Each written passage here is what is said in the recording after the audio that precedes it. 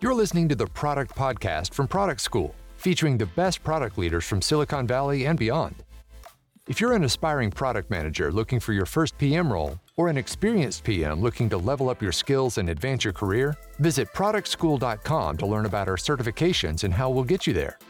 In this episode, join us for an enlightening conversation with Fabrice de Mazery, former CPO of Tripadvisor. Discover the secrets to adopting an ownership mindset in product management as Fabrice shares his insights on profitability, financial acumen, and innovation. Tune in as he presents 3 innovative principles to revolutionize your approach to product development and thrive in the dynamic tech landscape. So hello everyone. So I'm not going to make jokes and I'm not going to tell you how excited you are because deeply I know you are. So I'm going to talk about acting like an owner and challenging like a VC as product people. So why that? You might ask, why this crazy French guy going to London to talk about this? But because last year, a wave struck us all with a very, very gross word at the center. So excuse my French. Actually, I'm French, I can do it. Profitability. Boo! Making money! My God, how gross that is. And I started my career 20 years ago as a bootstrapping product entrepreneur. So I know when you invest money, that was my own money. So that changes things a little bit, But I was struck at how many product people were actually scared by that.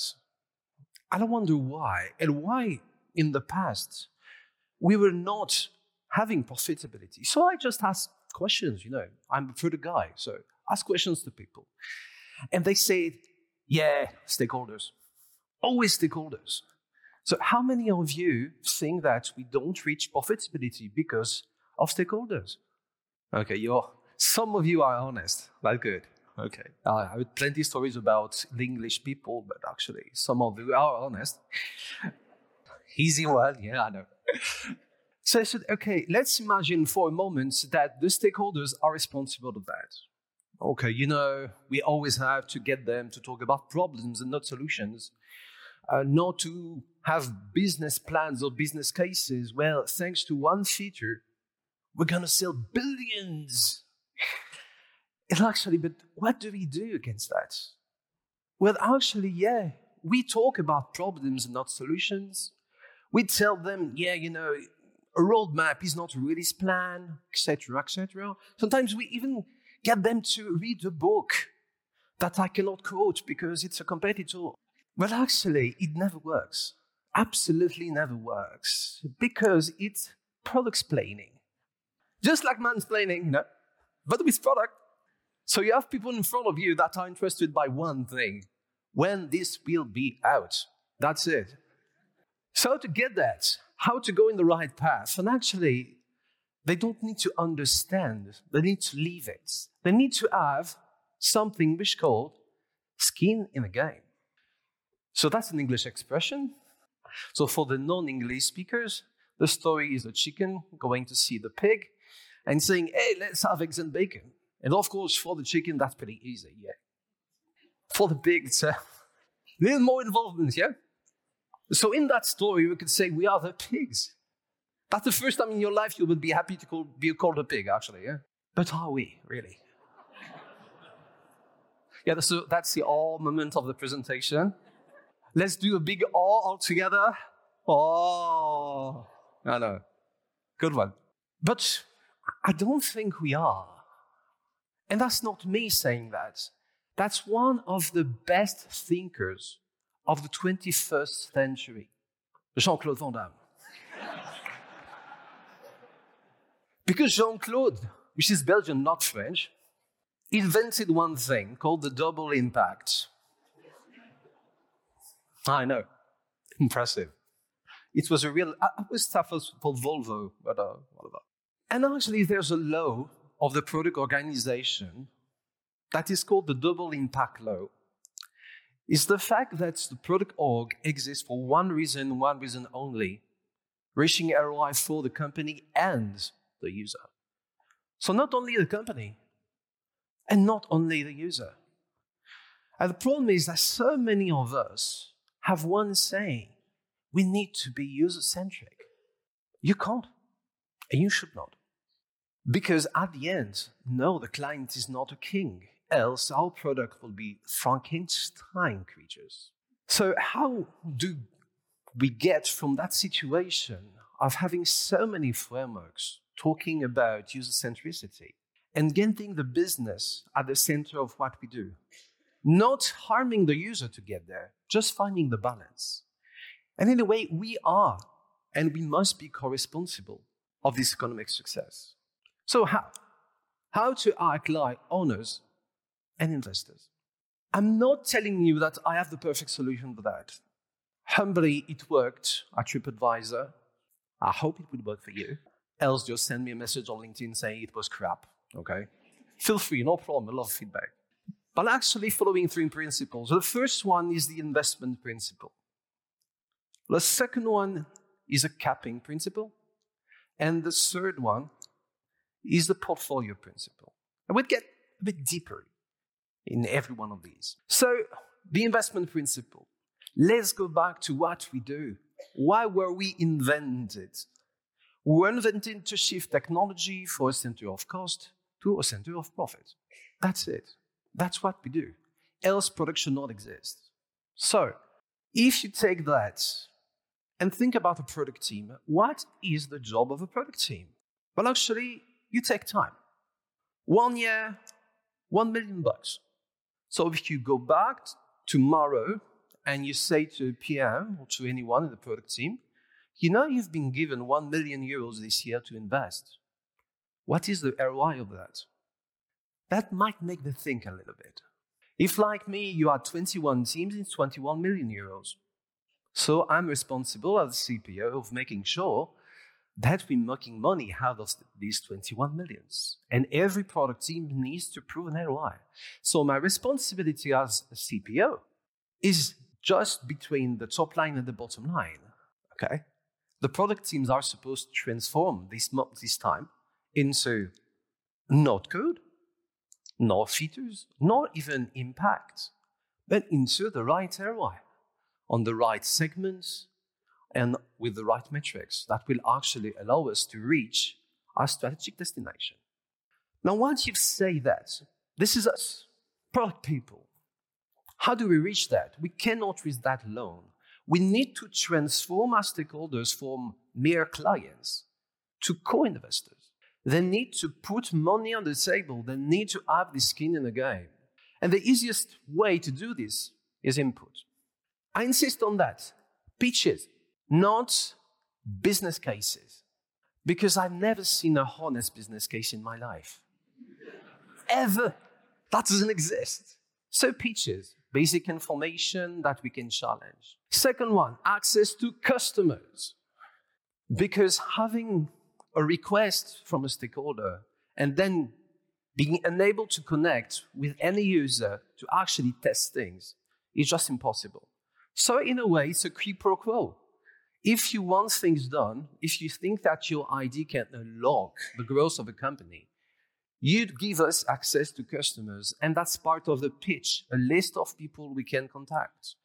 And if we have to contact them with you, as a sales guy, customer success, or whatever, no problem. Just put that in a pitch. Testing, because even if we like to talk to customers, a sales guy or sales girl will always be better than us to test a pitch, because it's their job. Same thing to create a campaign when it comes to B2C. Well, the CRM team, they are good at sending good emails, or they should be, but that's another question. Then to go to market. Progressive rollout, no problem. Let's discuss all together which are the first customers we want to test on. What you will do actually as customer success teams, sales teams, marketing teams to help us do this. Co-own things. And the most important one, co-responsibility of success and failure. There should not be a situation when the stakeholders just complain about the product teams because we didn't reach X or Y. They should be on stage with us. They should commit to the results. Not the usage, this is our thing, but the business. how many new contracts for which segment and which amount within 3 months? And what will you do to make sure that we are reaching that target? So this is the first thing, getting back to being investors altogether. The second part, which is deeply linked with investment, is the capping principle. How many of you have read or heard about Shape Up? So this is not new. What I'm going to use are principles that were taken by the Basecamp team to actually build Shape Up. I'm not telling you you should do Shape Up. I'm just giving elements that you might find if you read the book. The first thing is appetite and ambition. Imagine that it's your own money. Okay, you want to invest it, you're a business angel. And, well, you're very rich because, you chose the right company and you have 1 million euros to invest. I can send you my account number if you're in the situation, because I don't have them. And actually, you have just 1 million, not more, not less. You don't want to put 1 million euro on one startup. You will try to find a way, say maybe 100 and see what happens. But capping exactly this. You pay because you want to see more. You want to see if really there was something behind that. So what is the ambition linked to this? How many weeks do you want to invest on that specific opportunity? Secondly, it applies to the activities that we do on a product team, both discovery and delivery. Because I guess all of you know the RISE score. All of you know it. Reach, impact, confidence, effort. It was created by Intercom. And Intercom never used it. I know. Just because it's the blog post that has the better reach. So the marketing teams chose to keep it, even if they knew that they were not using it themselves. Yeah, I've always loved marketing people. Sorry about that. So the idea with it is really to make sure that if you want to start with a confidence of 30%, you just take 2 weeks, not more, to get that level up. You will never have 100%, never exist, never will. We face uncertainty. Uncertainty is everywhere. But you need to cap your investment, else you're going to do design thinking for 3 months. So it's hard. It's hard asking a team to say just 2 weeks, not more than this. And then you get up with whatever you know.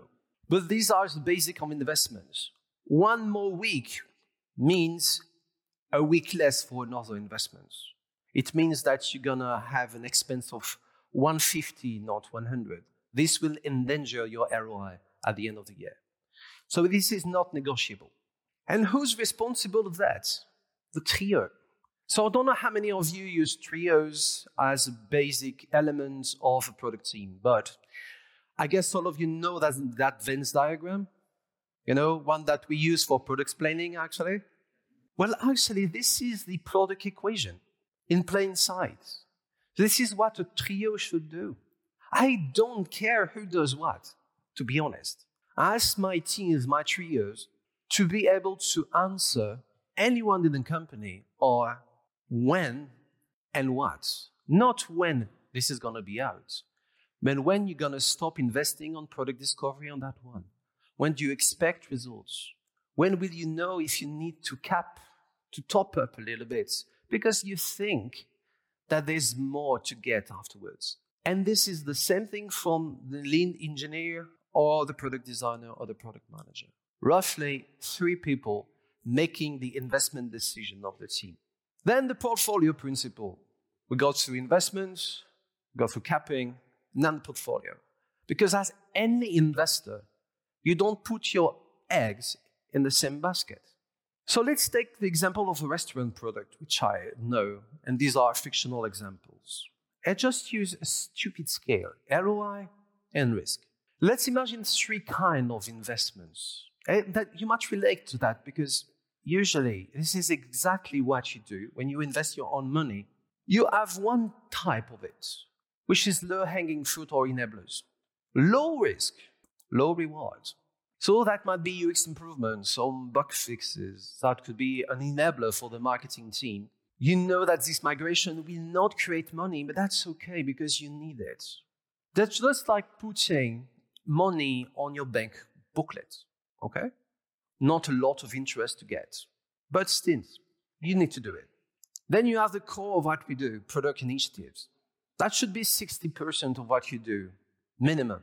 Because this is how you build short-term and long-term returns.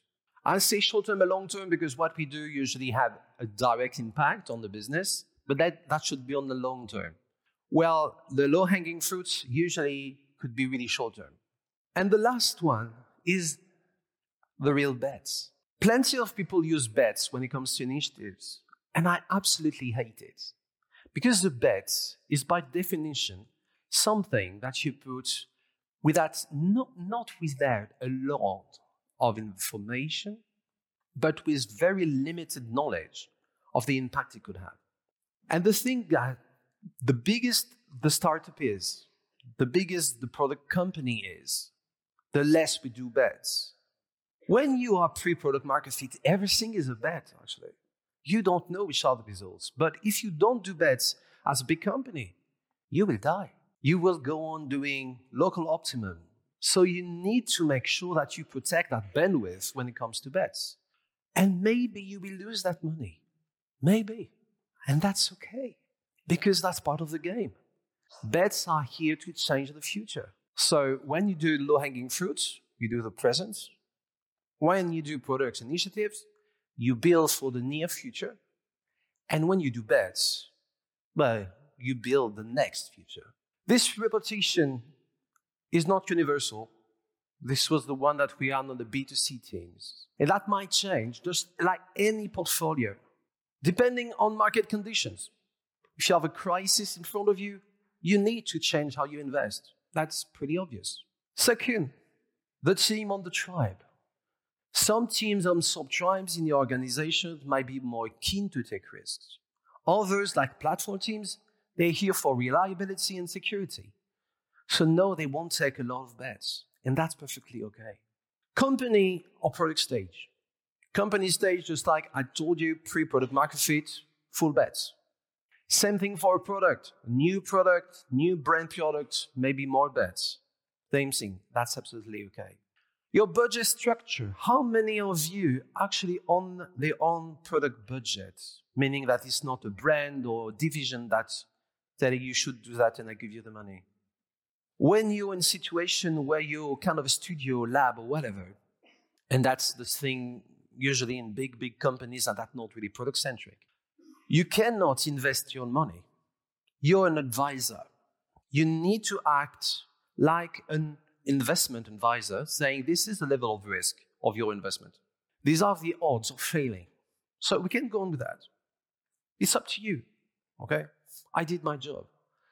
Now the good thing is, as product people, we are so good at unrisking things. This is what we do, right? All the frameworks that we have are here to unrisk.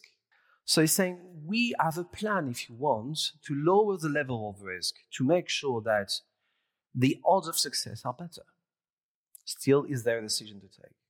And then the most important one, and I'm going to insist a lot on this one, your own level of risk tolerance. You might read plenty of things in books, might listen to podcasts, might hear a crazy French guy on stage, but be self-aware.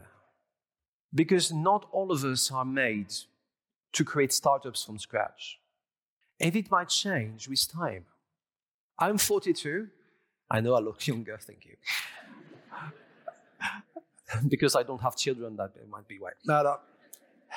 But I don't want to create a startup. I've done that 3 times in my life. I know what is the cost. And that's okay. I'm old. That's it. That's hard for me to say that. But yeah. And that's the same thing in your teams. Don't push every product manager, product designer, product engineer to be in a situation when they have to do a lot of bets. Because some people are not self-aware enough. And if you push them, they might end up with a burnout. So being self-aware, things change. You can prepare people, but there's no one way to do product. So if you actually respect that, you make your product teams and your stakeholders act like owners. Acting like a corner is really taking responsibility of the success and the use of your resources. And act like VCs. Because you need to challenge, you need to understand what is the best way you can get out your information, this opportunity versus that one. When we did that at TripAdvisor, we ended up with stakeholders actually not asking when will it be out, but okay, let's see what happens depending on the results of the past initiatives. And one thing, how can we help? That was so touching. It changes. And in a way, with my stakeholders, I was not talking about roadmaps, but in a way, they were doing now, next, later by themselves without even using the words, because they understood that we had to face uncertainty and even then couldn't predict the results. So it worked. They were doing products. So if you do that, you will actually reach the double impact. And thank you. Thanks for listening to the Product Podcast.